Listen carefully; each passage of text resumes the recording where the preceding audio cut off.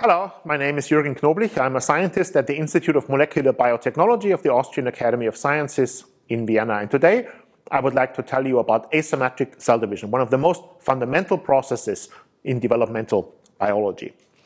My lab is interested in the development of the human brain, one of the most complex but also fascinating structures that nature has generated. And on this slide, I've summarized what we know about the development of mammalian brains. The mammalian cortex develops from a neuroepithelium that lines a liquid-filled cavity, which is called the lateral ventricle. It's a polarized epithelium where basal is on the outside and apical is on the inside. And it's a very nice model system to study because all the different cell types are nicely arranged along the apical-basal axis of the epithelium in a layer-type fashion. So here, on the more basal side, is the so-called cortical plate. And this is where the neurons reside and where they send out their axons. Here, on the more apical side, is the so-called ventricular zone. And this is where the stem and progenitor cells reside. And these progenitor cells can undergo either one of three different types of division. So early during the development, they divide symmetrically. And this leads to an initial amplification of the progenitor pool. And later, they start to divide asymmetrically, so that one progenitor generates one progenitor cell and one cell that migrates out into the cortical plate to undergo terminal neuronal differentiation. Or alternatively, the second cell can be a so-called intermediate progenitor, which divides once more into two terminally differentiating neurons. And this is called direct or indirect neurogenesis. Now, asymmetric cell division is a conserved process that happens during the development of many brains. So this is the development of an insect brain, in this case the fruit fly Drosophila. During Drosophila development, the neurons are generated during the larval stages of development, and they arise from neural stem cells that are called neuroblasts. And these neuroblasts divide asymmetrically into a large and a small daughter cell. And after division, the small daughter cell will divide once more into two terminally differentiating neurons, whereas the large daughter cell will continue to divide asymmetrically in a stem cell-like fashion. So asymmetric cell division happens during the development of many brains. And if you think about it, there's actually three different ways of how cells could divide asymmetrically. Either a cell could generate just a bunch of daughter cells, where then some of them stochastically assume fate A, whereas others assume fate B. Alternatively, the process can be a bit more coordinated. For example, if the mother cell is under the control of a polarized environment and depends on certain factors that are secreted from there, but after division, only one of the two daughter cells continues to receive those factors and assumes fate A, whereas the other cells assume fate B. And in its most sophisticated way, asymmetric cell division can involve the polarized segregation of cell fate determinants into one of the two daughter cells, which then initiate a particular developmental pathway in this cell, but not in its sister cell. And it's this way of intrinsically asymmetric cell division that I would like to talk with you about today. So asymmetrically segregating determinants are not really all that a new idea.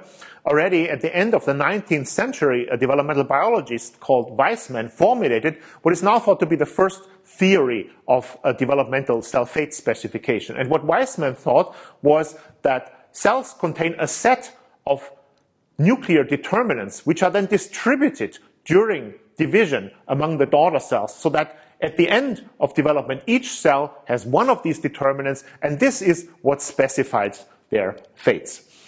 Weismann's theory was very successful because a few years later, a developmental biologist named Ed Conklin found the molecular equivalent of the segregating determinant. Conklin studied the development of ascidian eggs, and he found that ascidian eggs contain a region of yellow cytoplasm that he called the yellow crescent. And what he found was that this yellow pigmented area during development always segregates with a particular cell lineage, and in the end ends up in the muscles. And so he thought that the yellow crescent contains a substance that specifies muscle fate. Now, although the protein that is responsible for this has been identified, and although it is really a muscle fate determinant, this pathway turned out not to be conserved in evolution and not really tell us about how asymmetric cell division actually works.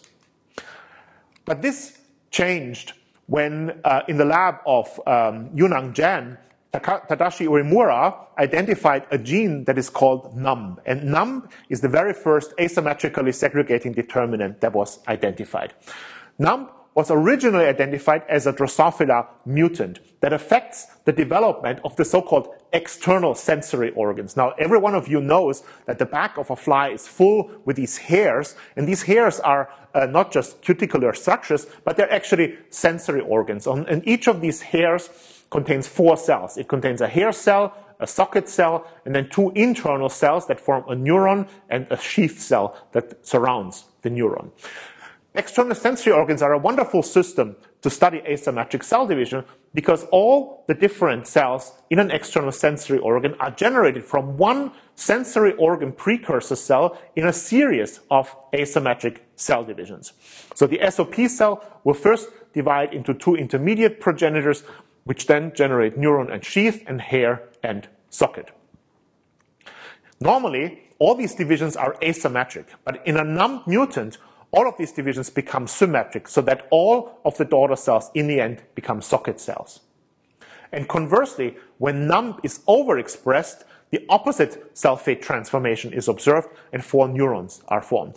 So the levels of Numb seem to be responsible for specifying cell fates in external sensory organs. How this works was found by Michelle Rioux in the lab of Yunnan Jan a couple of years later. Because what she found was that Numb encodes for a protein that localizes asymmetrically and segregates into one of the 2 daughter cells during mitosis.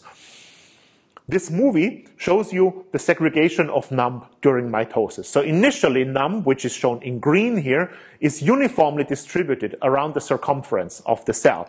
But as the cell goes into mitosis, you will see that Numb accumulates on one side of the cell cortex. Then the mitotic spindle orients, the sister chromatids separate, and the protein is specifically segregated into only one of the 2 daughter cells. So from this, it was thought that the asymmetric segregation of Numb specifies the sister cell fates in the external sensory organ lineage. And it was later shown that in other lineages, like muscle lineages or the central nervous system, Numb actually has a very similar function. So when I saw this subcellular localization for the first time when I was a graduate student, I was truly blown away by this. And so I applied as a postdoc to the lab of Yunnan Jan and wrote a proposal where I said, hey, I'm going to do a few experiments to uncover the mechanism of asymmetric Numb segregation. I failed miserably, but I did find a few things about Numb localization, and these are shown here. The first things we did was we simply analyzed the localization of Numb and its relation to other cellular compartments. And what we found was that in interface, Numb is uniformly distributed around the circumference of the cell, but the localization is specific to mitosis, and that Numb always localizes over one of the 2 spindle poles. So we thought there must be a connection between spindle orientation and Numb localization. However, when we disrupted the mitotic spindle, Numb was still asymmetrically localized. And conversely, in a Numb mutant, the mitotic spindle still orients perfectly fine. And so we came up with this conceptual model for how asymmetric cell division could actually be coordinated. We thought there must be an axis of polarity that forms before a cell wants to undergo an asymmetric cell division.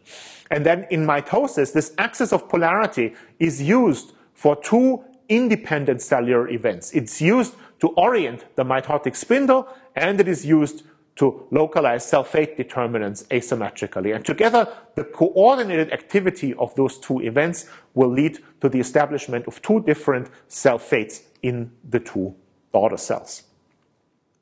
So this is an interesting conceptual model, but what are the molecules behind this molecular machinery?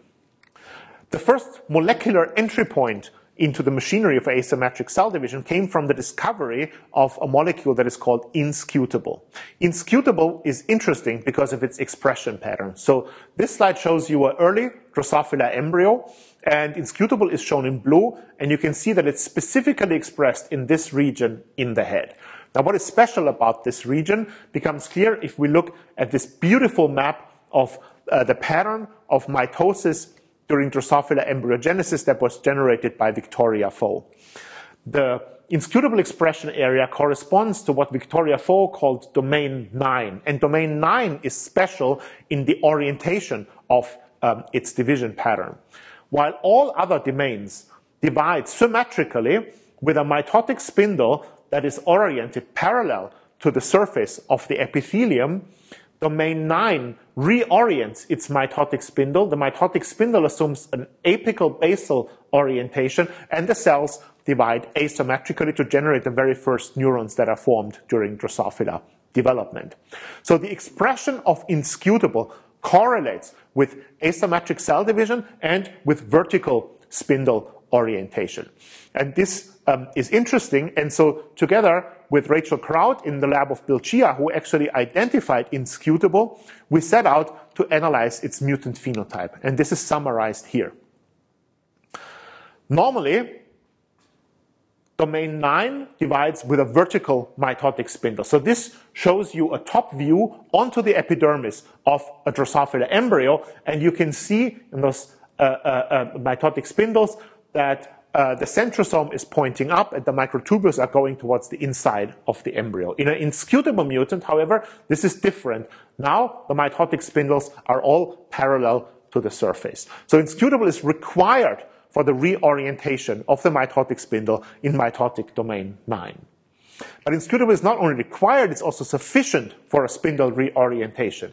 This slide this image shows you mitotic spindles outside domain 9, and what you can see is that they're all parallel to the surface. But if we ectopically express the inscutable gene in this area, now these mitotic spindles reorient into an apical basal direction. So inscutable is not only required, it is also sufficient for introducing an apical basal mitotic spindle orientation.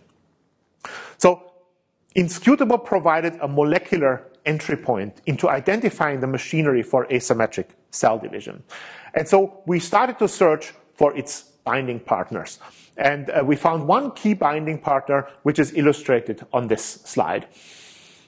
We did this through biochemistry, and we did a domain analysis of the inscutable protein and expressed several fragments, some of which retain the functions and others do not retain the function. And then we pulled in the tag with which those transgenes were tagged and found that the functional but not the non-functional form brought down two protein bands, one around 40 kilodalton and one around 70 kilodalton. So we then used mass spectrometry to identify the molecular identity of those protein bands and found that the 40 kilodalton band corresponds to a heterotrimeric G protein alpha subunit, whereas the 70 kilodalton band was a protein that was called partner of inscutable, or PINS. And this protein was independently identified in the laboratory of Bill Chia in a 2-hybrid screen for inscutable binding proteins. And the function of these proteins is shown on the next slide. It turns out that PINS acts as a receptor-independent activator of heterotrimeric G proteins. Now, PINS belongs to a family of proteins that are characterized by a so-called geoloco domain. Heterotrimeric G proteins normally are activated when ligands bind to a 7-transmembrane receptor. This leads to the exchange of GDP for GTP, the dissociation of the beta-gamma subunit, and then either the GTP-bound alpha subunit or the free beta-gamma subunit can transduce a signal. In the presence of PINS or its mammalian homologue AGS, however, without any nucleotide exchange, the beta-gamma subunit is separated and the G proteins are activated. So PINS and the heterotrimeric G protein alpha subunits are functional binding partners of inscutable. And the mutant analysis showed that both of them are required for inscutable to perform its activity during asymmetric cell division. So how can those three proteins act together to orient mitotic spindles? A hint as to how this could work came from the identification of yet another binding partner, which is called MUD in Drosophila or NUMA in mammals. NUMA and MUD are microtubule binding proteins that are also part of the inscutable pins G-alpha protein complex. And the way we think they act is that normally MUD and NUMA are on the lateral side of an epithelial cell, and this leads to a horizontal orientation of the mitotic spindle. But when inscutable is expressed, now MUD and pins and G-alpha are recruited to the apical cell cortex. This generates microtubule attachment site on the apical cell cortex and leads to an apical basal mitotic spindle orientation. So taken together, inscutable pins G-alpha and MUD-NUMA provide a microtubule attachment site that is sufficient to orient the mitotic spindle in a particular direction. So how does inscutable know where to localize? Why is it localizing on the apical side and not on the basal side? A hint as to how this could happen came from a comparison of other model systems that are also modeling asymmetric cell division. And one of the most famous model systems for asymmetric cell division is the worm C. elegans. Beautiful work from the laboratory of Tony Hyman has actually shown that during early C. elegans development, the mitotic spindle is pulled towards the posterior side of the zygote, and this leads to an unequal cleavage into a small posterior and a larger anterior cell. And work from the laboratory of Ken Kempfuse has used this as a screening tool and identified a set of proteins that are commonly referred to as the PAR proteins.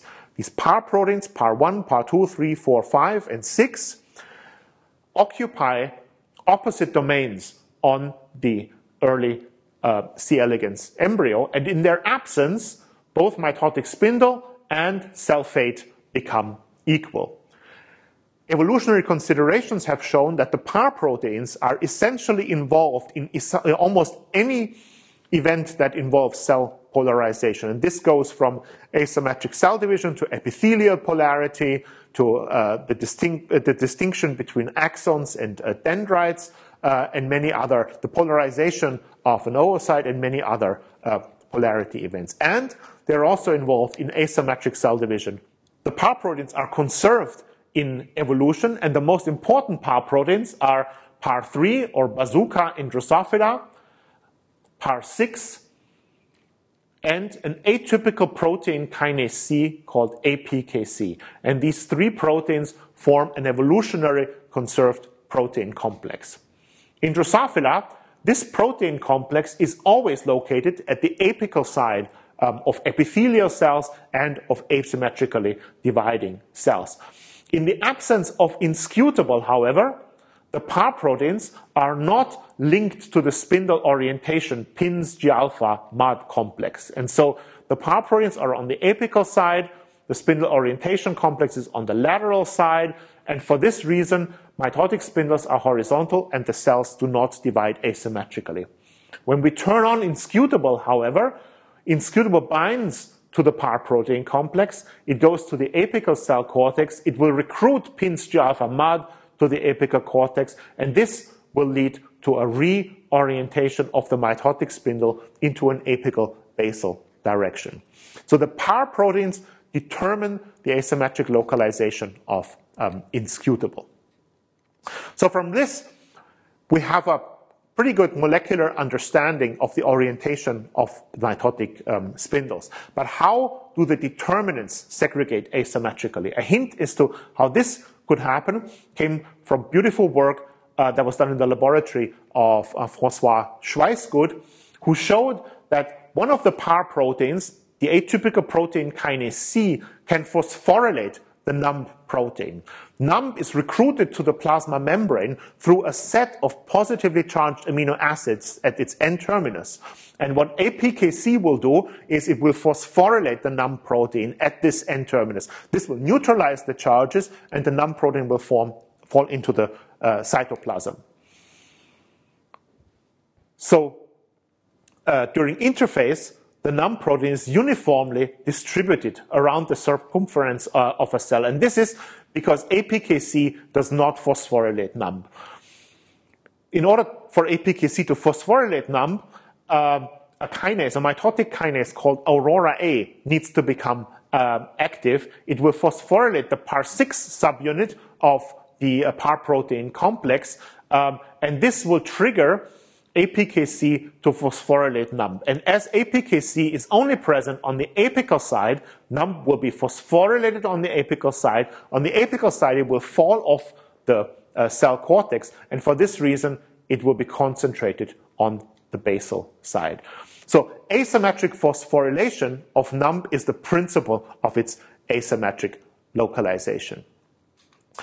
So with this, we have assigned molecules to each and every step of the asymmetric cell division machinery.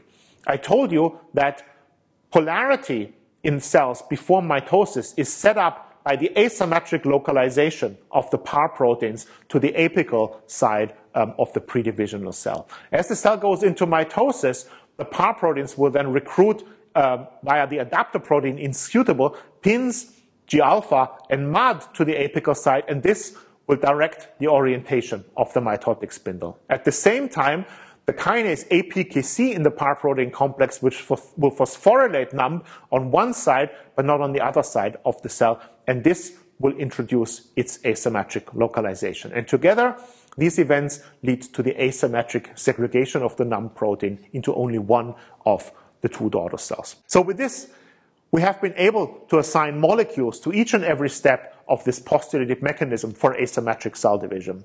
More recently, however, there have been some modifications of this model. For example, it is now known that there is a second spindle orientation complex, which is called the telophase rescue pathway, that involves a kinesin and the protein discs large that acts redundantly with inscrutable pins G-alpha.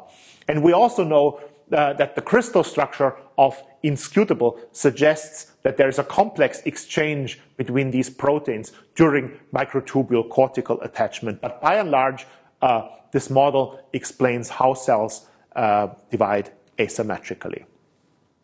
Now, the key question, of course, is how much of this is actually conserved when we move from Drosophila to vertebrates. Let me remind you again that in the mammalian cortex, the progenitor cells initially divide symmetrically to generate more progenitors, and only later they assume an asymmetric division mode where they generate one progenitor and one neuron, or one progenitor and one intermediate progenitor, which then will generate two neurons. Now, as it turns out, the orientation of these divisions is slightly different.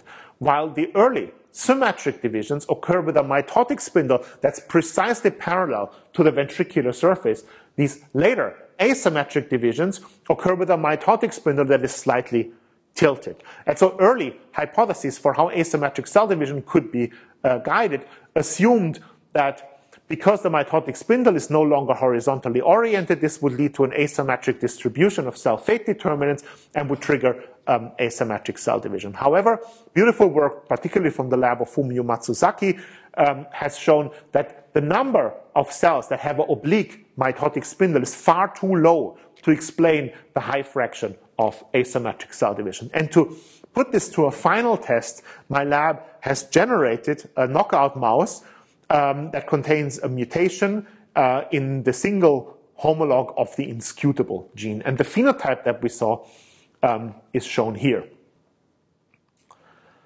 Normally, during the late stages of development, mitotic spindles are oblique. But when we knock out inscrutable as expected, now all the mitotic spindles become flat. But instead of a reversion of asymmetric to more symmetric divisions, we saw a different phenotype, and this is illustrated here. In a normal mouse, the progenitor cells can undergo either direct or indirect neurogenesis. During indirect neurogenesis, the intermediate progenitors will generate two differentiating neurons. But what you see when you turn the mitotic spindle and make it more flat is a bias towards direct neurogenesis. So unlike in Drosophila, where inscrutable decides between symmetric and asymmetric cell division, in the mouse it decides between direct or indirect neurogenesis. But the most interesting aspect of the inscrutable phenotype comes from an overexpression experiment, and this is illustrated here. So we also generated a mouse that we can use to overexpress the inscrutable gene in the developing mouse cortex. And what we then find is that the number of neurons that are generated is vastly exceeded. So there's many more neurons that are generated. And this is through a mechanism that is very interesting from an evolutionary point of view, and is illustrated here. The overexpression of inscrutable leads to a vast enhancement of oblique or even vertical mitotic spindles. And as a result, some of the daughter cells no longer reside in the ventricular zone. Instead, they become progenitor cells, which now reside outside the ventricular zone. And such progenitor cells are called outer radial glia cells, or by other labs, basal radial glia cells. Normally, this type of progenitors does not occur in the mouse, or only in very low numbers. Instead, outer radial glia or basal radial glia cells are typical for the primate cortex, and this is shown here. So in rodents, the cortex contains the ventricular zone. There's an area that is called the subventricular zone, which contains the intermediate progenitors, and then there is the cortical plate. But in the human cortex, there is an additional layer, which is called the outer subventricular zone. And this layer contains a cell type that is called the outer radial glia cells. And these outer radial glia cells act as a transit amplifying population. So in mice, per progenitor division, either one neuron or two neurons are generated, but in humans, the progenitors can generate these outer radial glia cells, which then continue to divide asymmetrically, generating hundreds of intermediate progenitors and hundreds of neurons. Now, this is good news because it explains why we have so many more neurons than rodents, but it's also bad news because it means that we can no longer use the mouse as a model system to study this aspect of asymmetric cell division. And of course, the inscrutable overexpression phenotype suggests a very provocative possibility, which would be that enhanced levels of inscrutable would be responsible in part by generating these outer radial glia cells. Now, in order to test this hypothesis, we would actually have to remove inscrutable from a human brain. But of course, this experiment is not possible. So how can we address the development of a cortex in a human or a primate setting? In order to do so, my lab has more recently generated three-dimensional culture methods, which we now can use to model human cortical development in the lab. So this is one example of what we call a cerebral organoid. There is a cortical tissue here. Here you actually see the development of a human eye. Here is another example. This is cortical tissue. You can see the development of a ventricular zone here. Here is a lateral ventricle, and here you see differentiating neurons which are beginning to form a cortical plate. Here's other areas of the human brain that form different brain regions and that have slightly different morphologies. And we can generate these organoids from pluripotent stem cells that we can generate from essentially any patient, either healthy or suffering from a neurodevelopmental disorders. And we've already used them to model some of the major, some of the more severe neurodevelopmental disorders like microcephaly. And we can now use them to actually analyze brain development and the role of asymmetric cell division in humans. And in the second lecture, I will tell you more about how we generate these organoids and about the results that we have obtained with them. So in the end, I would just like to summarize that I've shown you that asymmetric cell division can occur through the asymmetric segregation of protein determinants. I've also shown you that inscrutable is a molecular trigger for the orientation of the mitotic spindle. I've shown you that inscrutable acts by binding to its interaction partner pins, and with that through a heterotrimeric G protein alpha subunit. I've shown you that the PAR proteins are important for setting up the axis of polarity during asymmetric cell division. And finally, I've shown you that inscrutable regulates spindle orientation in the mouse cortex, but in the mouse, this only regulates the balance between direct and indirect neurogenesis. And finally, I've shown you that the human cortex contains progenitors that you do not, or only in very small numbers, find in rodents, but that we can generate organoids from human pluripotent stem cells that we can use to study human cortical development in cell culture. So in the end, I would just like to acknowledge people who actually contributed to this. I would like to thank all the members of my lab, whether in past or present, who have contributed to these various results that elucidate mechanisms of asymmetric cell division.